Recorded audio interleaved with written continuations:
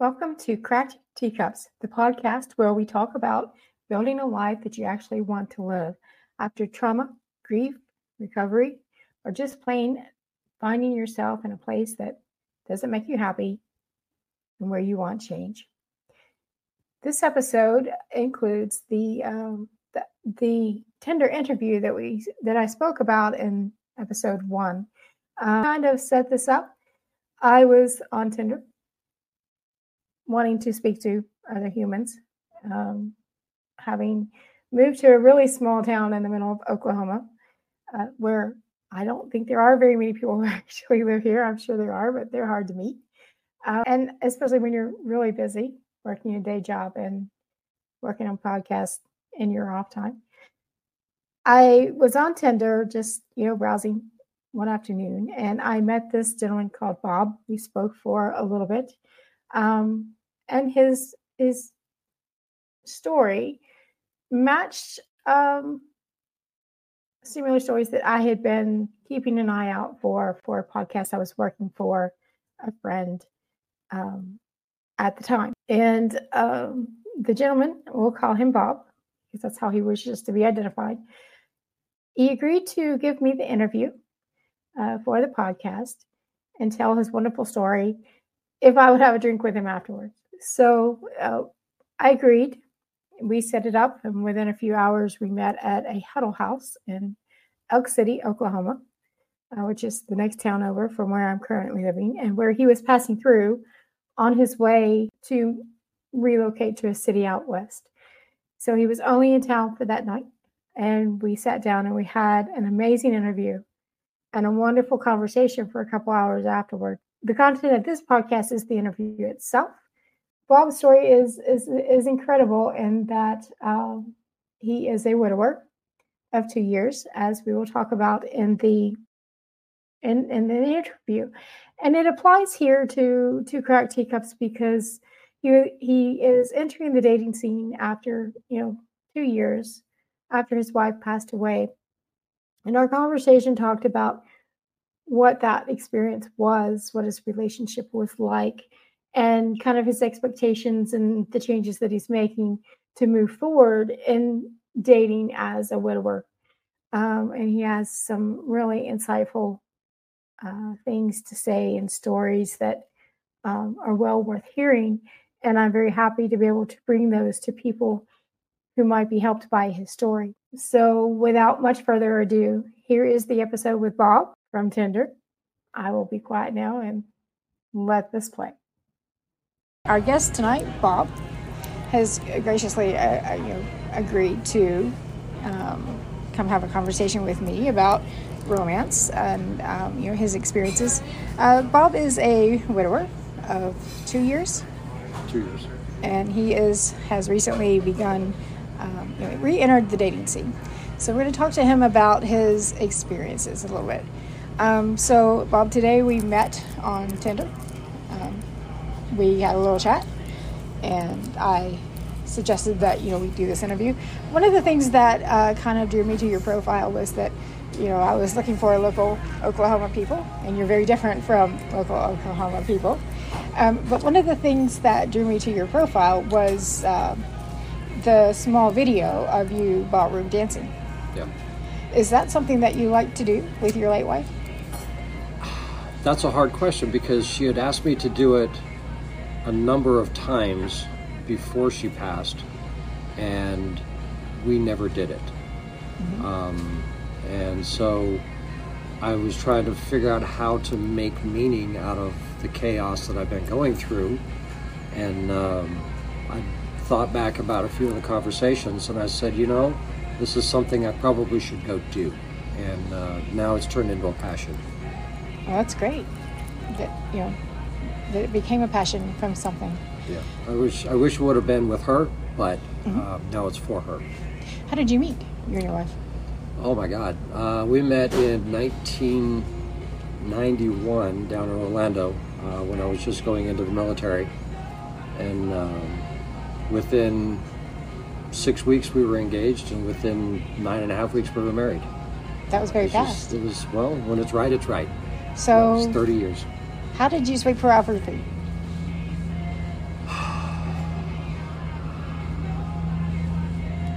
That's a loaded question. I was just always myself. I didn't pretend to be anybody. I wasn't out chasing anybody. I wasn't even looking to meet anybody. And just happenstance we met, and within 24 hours we became attached, and we have very, very different interests. We grew up very differently. Maybe that gave us a lot to talk about. I don't know exactly what swept her off her feet, but she swept me just as fast. Mm-hmm. So when you had been married a while, what were some of the ways that you kept connected conversation-wise? What was your flow, in other words? We never fought. We'd have an issue, we'd talk, and we just talk. And yeah, every once in a while, it'd get a little feisty, but not. There was really no arguments that I can remember in 30 years. But there was a lot of talking. So when we had the money, we would go on vacations. When we sat down, we would plan futures. We just always talked about the things that we want to do, and then we worked diligently to try to make those happen. We were fairly successful. Mm-hmm. When you didn't see eye to eye on things, how would you communicate that?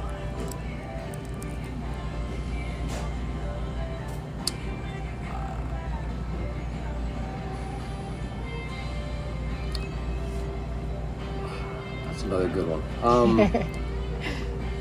Sometimes, for the most part, for 99% of the time, we saw eye to eye on everything because we planned everything out. But there were obviously the times that we wouldn't agree on something, and either I would give or she would give, and we'd just compromise. We'd do something in the middle, or we wouldn't do whatever it was that was causing the trouble. But rarely would we, argue about, you're right or I'm right, or you're wrong or I'm wrong. We wouldn't go down that road. Mm-hmm. But for the most part, because we tried to, keep a good set of plans 6 months out or so, it was easy to change a lot of stuff. And she went through a lot of illnesses. So that, I think, contributed to the fact that we didn't fight. It wasn't worth fighting about. When you walk into the emergency room and they say, hey, you need to go check your wife into the ICU, it gives you perspective. Mm-hmm. And when that happened, and that was very early on in our marriage, it changes the way you think, the way you act. There's nothing I wouldn't give her or do for her, and she would allow me to do it. Mm-hmm. So it led to a scenario where we just never had a lot to fight about. How did you communicate I love you? With words and actions. Mm-hmm. Every morning I would always say I love you when I get up in the morning. I would always say I love you whenever we had a phone call. I would always say I love you the last thing I said at night. And in actions wise, holding hands, touching, it was just very, very physical, very hands-on relationship. Some people have the whole public display of affection phobia, and we didn't have that problem. So it was a very, very loving relationship. What is one of the favorite conversations that you remember?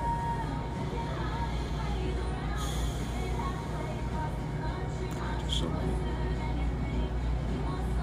You can share as many as you want.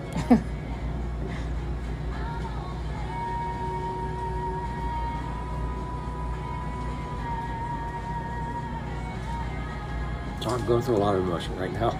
Take your time.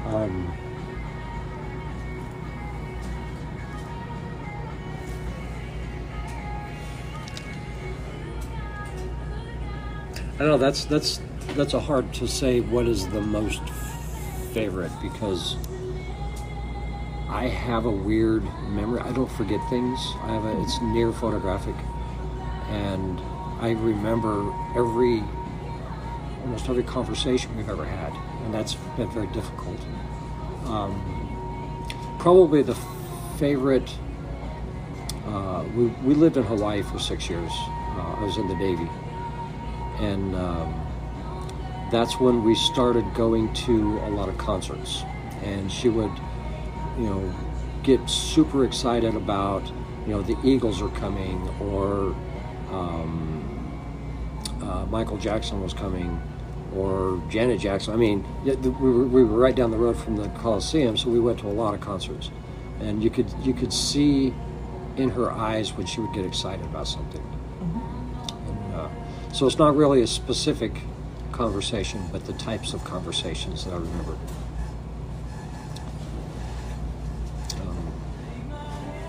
So you said that there was something unusual about your relationship that you wanted to share. Well, she always had an illness.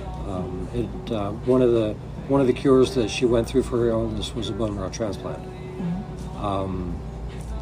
And that was back in 2007. And then in I don't know, what year are we at? In late 2019, she started really struggling with memory, and in early the next year, she was diagnosed with early onset Alzheimer's. So then I basically took 2 years off work to be with her to the last day. So the conversations got very strange because there were times she wouldn't recognize me. She would think I was someone else. She was born in Colombia, South America, and her brother was born in South America. He also had a goatee like me. So as her memory was regressing or changing, sometimes she would recognize him, and she would speak Spanish to me. I don't speak Spanish, but it took me a while to figure out who she was talking to, right? If she's speaking Spanish, she was talking to her brother. If she's speaking English, she was talking to me. And there was a day where I had a friend over helping me out because the days got pretty rough, and she was speaking Spanish to me, and being mad at me, but I'm not him. I'm not me at this point. I'm the brother. And a friend of mine was there just trying to help calm her down. I'm like, hey, hold on a second, keep her occupied for a minute. And I ran upstairs, and I changed clothes, and I came back downstairs, and instantly she looked at me, and she says, oh, well, there you are. I've been waiting for you all day. So even though she was still sick, there's still amazing memories. Sorry, I'm not on time with this. We can take a minute if you want. So I think, at this point, one of the things that you're doing is you're thinking about moving into dating. This is something that we do talk to some people about, is moving into dating after, as a widower or as a widow is a little different than just people who have gone through divorce or have remained single. And so when you're ready, tell us what's going through your mind as you're starting to date again, what you're looking for.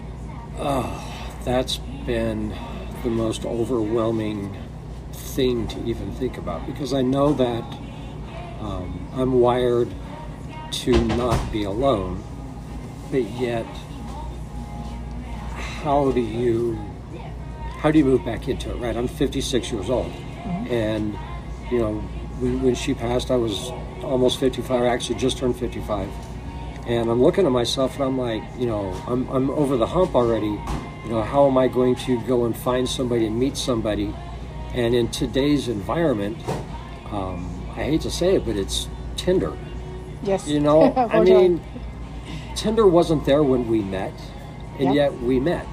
Yeah. So why do you have to use some electronic dating app where you have to swipe left or right based on your first impression? Now, I don't think that's the only way. But unfortunately, that's the way of the world. So I'm using it hesitantly. I think that there are other ways that a good, solid, long-term relationship can be started up. I'm kind of stuck with the tools available at this point. Mm-hmm. How long have you been on Tinder? I might go on for like 2 weeks and get disgusted with it and delete it, and then a couple months later give it another 2 weeks and get disgusted with it and turn it back off. So off and on for, I don't know, maybe a year-ish. Altogether probably about 4 weeks worth. I mean, it's just a depressing thing to go through. I'm not saying that the app itself is bad. I think it probably works well for certain people, but it's a different way to look at life. Mm-hmm. You're looking at it through 1 to 6 pictures, and you're making a life decision in seconds. I just think there's got to be a better way. So that's where I'm at. And now I'm actually moving cross country. Going to take care of my mom, whose health is not the greatest either. So while I didn't want to have to go through this again so soon, it kind of appears that I may have to go through this again. So, but I'll do it. It's my mom. I'll do it in a heartbeat. Yes. But yeah, it's been an interesting journey. Mm-hmm. So, I noticed you're pretty smooth on there, because when I asked you about this interview, you agreed to do it if I went for a drink with you afterwards. So, what's your favorite way to open up a conversation once you've matched with somebody? Oh God, I've had 4 conversations on Tinder. Well, one was very good, so got my attention. All right, well then, all right. So I'm getting something right. It only took me a year to figure this out. I mean, I just try to be myself. Here's a little bit of a different circumstance. Right, I'm driving across country. I'm in the middle of, where are we at? Oklahoma. We are in Elk City, Oklahoma. Oklahoma. I forgot to put that at the very beginning of the interview. We are at the Huddle House in Elk City, Oklahoma. I'm in Oklahoma, of all places. But I'm here for one night. So, go big or go home. Yes. So that kind of went through my mind. I said, okay, I'll come do the interview. Let's go get a drink. And this is a great probably experience. need a drink. So there you go. And now here I am on a podcast. Never done that either. So you didn't think you were going to do that when you woke up this morning? I did not think in a million years that I would do a podcast, nor ever do a podcast. So have you been out in public since you've decided to date and approached anybody? I have dated a little bit. I dated one person that,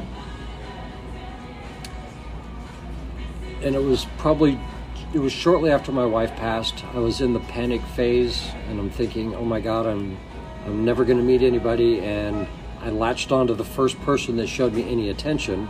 Obviously, that was a bad decision on my part. Sweet person, but we were not really right for each other. So we've obviously broken up. I have a very good friend, very dear friend, that I've known for about 20 years, and she was one of my wife's very good friends as well.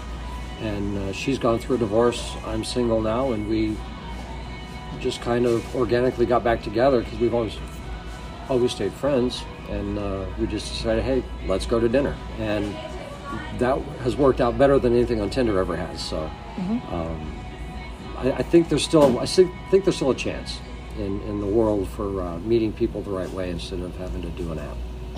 I'm sorry, I'm not negative against Tinder. I'm really not. I'm negative against me having to use it.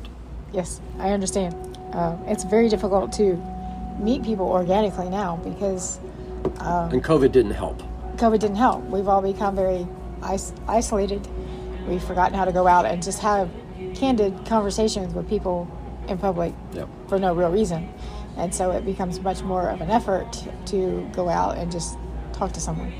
I've finished out my divorce. I haven't really actively started a lot of dating since. I have poked around and had some conversations on some of the apps, but did see a person for 3 weeks before I left Mississippi and moved here to Oklahoma. But I haven't done a lot of it, and that's part of the struggle is meeting people. You either have to do the dating app, kind of know how to do it well, and get lucky with who you meet on the app at any given time, or you have to be really good at conversation and walk up to someone in public and catch their attention in a way that they will want to stop and talk to you. And that's difficult. That is very difficult. I haven't done that, where I would just approach somebody on the street and say, "Hey, I like your shoes," or whatever. I mean, I wouldn't know how to do it. I've been out of that scene for way too long. One of the things that one of the things that I enjoy doing, and you mentioned it earlier, is ballroom dancing. Mm-hmm. And I've met a lot of interesting people through that. And now, unfortunately, I've left before I've gone out and done a lot of public dancing. But it's a neat and interesting way to meet people outside of the norm, I think. Mm-hmm. Because you get to dance with a lot of people that you've never danced with before, and dancing is a very intimate thing. I don't do it to be intimate, but it just develops. It's a form of nonverbal communication. Very much so. Within, especially if you're in a, because I do the Arthur Miller Dance Studio, so it's an organized dance class. Mm-hmm. So you never know that at any moment you could be dancing with anybody. For example, this probably isn't what you're looking for here, but it's perfect. I did a master class on waltz a couple weeks ago, and you never know who's going to show up. So we had one of the best dance instructors in the entire Arthur Murray system come in and teach a one-night class, and there was about maybe 20 or 25 of us dancing, and everybody from there were married couples there were single men, single women. There was one. His name was Max, but he had a very nice dress on. So you never know who you're going to dance with or what's going to happen. So that's not my thing, by the way. But in a dance class, there's all kinds of open possibilities. So that was one of the things that I've learned about it, and I've actually begun to enjoy the fact that you get to talk to a lot of people. They have parties there, about once a month. A lot of very good things. And by the way, if anybody goes out and signs up for Arthur Miller, I guess I'm going to have to get royalties. Let's see what we can do. But yeah, it's been very fun. I wish I would have done this many, many years ago. This is something my wife always wanted to do. And unfortunately, I denied it because I said, there's not enough alcohol in the bottle to get me on the dance floor. It turns out there is, and you don't need alcohol. I'm just having a blast now. Have you done it in public yet, or just in the dance class? Very much so, yeah. How did that go? What was it like? It was awesome. I was down in Florida, and I was down there. My realtor was down there, and he invited me down for a boat ride, and he had some friends, and they went off to a bar that night, and I got invited to go join them. And one of them said to me that she had been doing ballroom dance for years and years and years. So I'm like, okay, well, we'll see how this goes. And there was a band, and she was out on the dance floor, had her back turned to me, just kind of waving her arms around. And I grabbed her hand and spun her around, and we immediately started dancing club swing. And we cleared the floor. Nice. Because we fell in sync with the feet. We had all the moves down, and it was an amazing thing. I mean, we literally cleared the dance floor. And everybody just stood back and watched and like, wow, what's going on here? So yeah, it's been fun. I've danced. I went to an Elton John concert, and one of the songs I danced to was called Heart. Mm-hmm. And I was up in Charlotte, and we were up in one of the suites, and we had the whole back of the suite, and we just started dancing, and everybody just stopped watching the concert and turned around. So yeah, dancing is. It's entertaining for yourself, but it's entertaining for other people, but it really builds a connection with whoever you're dancing with. So, yeah, I use it for date night. it's a fun thing. It's a great date night. It is a great date night. You go, you do a single private lesson or whatever, and they learn something. Then you get to go practice. So it's been a pretty much my, I don't want to say approach, but it's kind of my go-to now.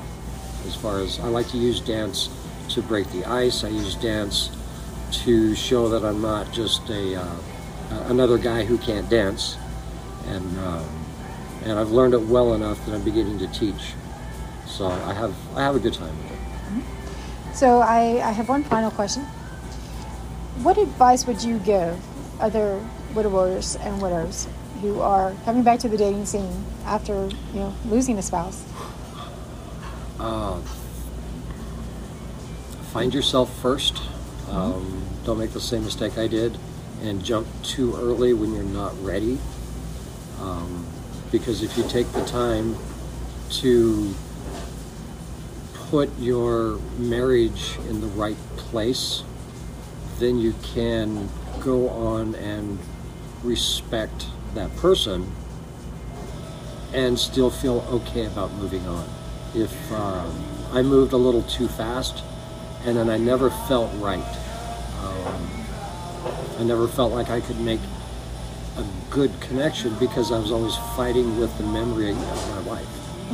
And it's taken about 2 years to kind of to tell me it's okay to begin to move on. And I go back and forth. So I'm feeling okay, but am I really ready? That's pretty questionable. I think with time, absolutely, I will be. And then in the meantime, find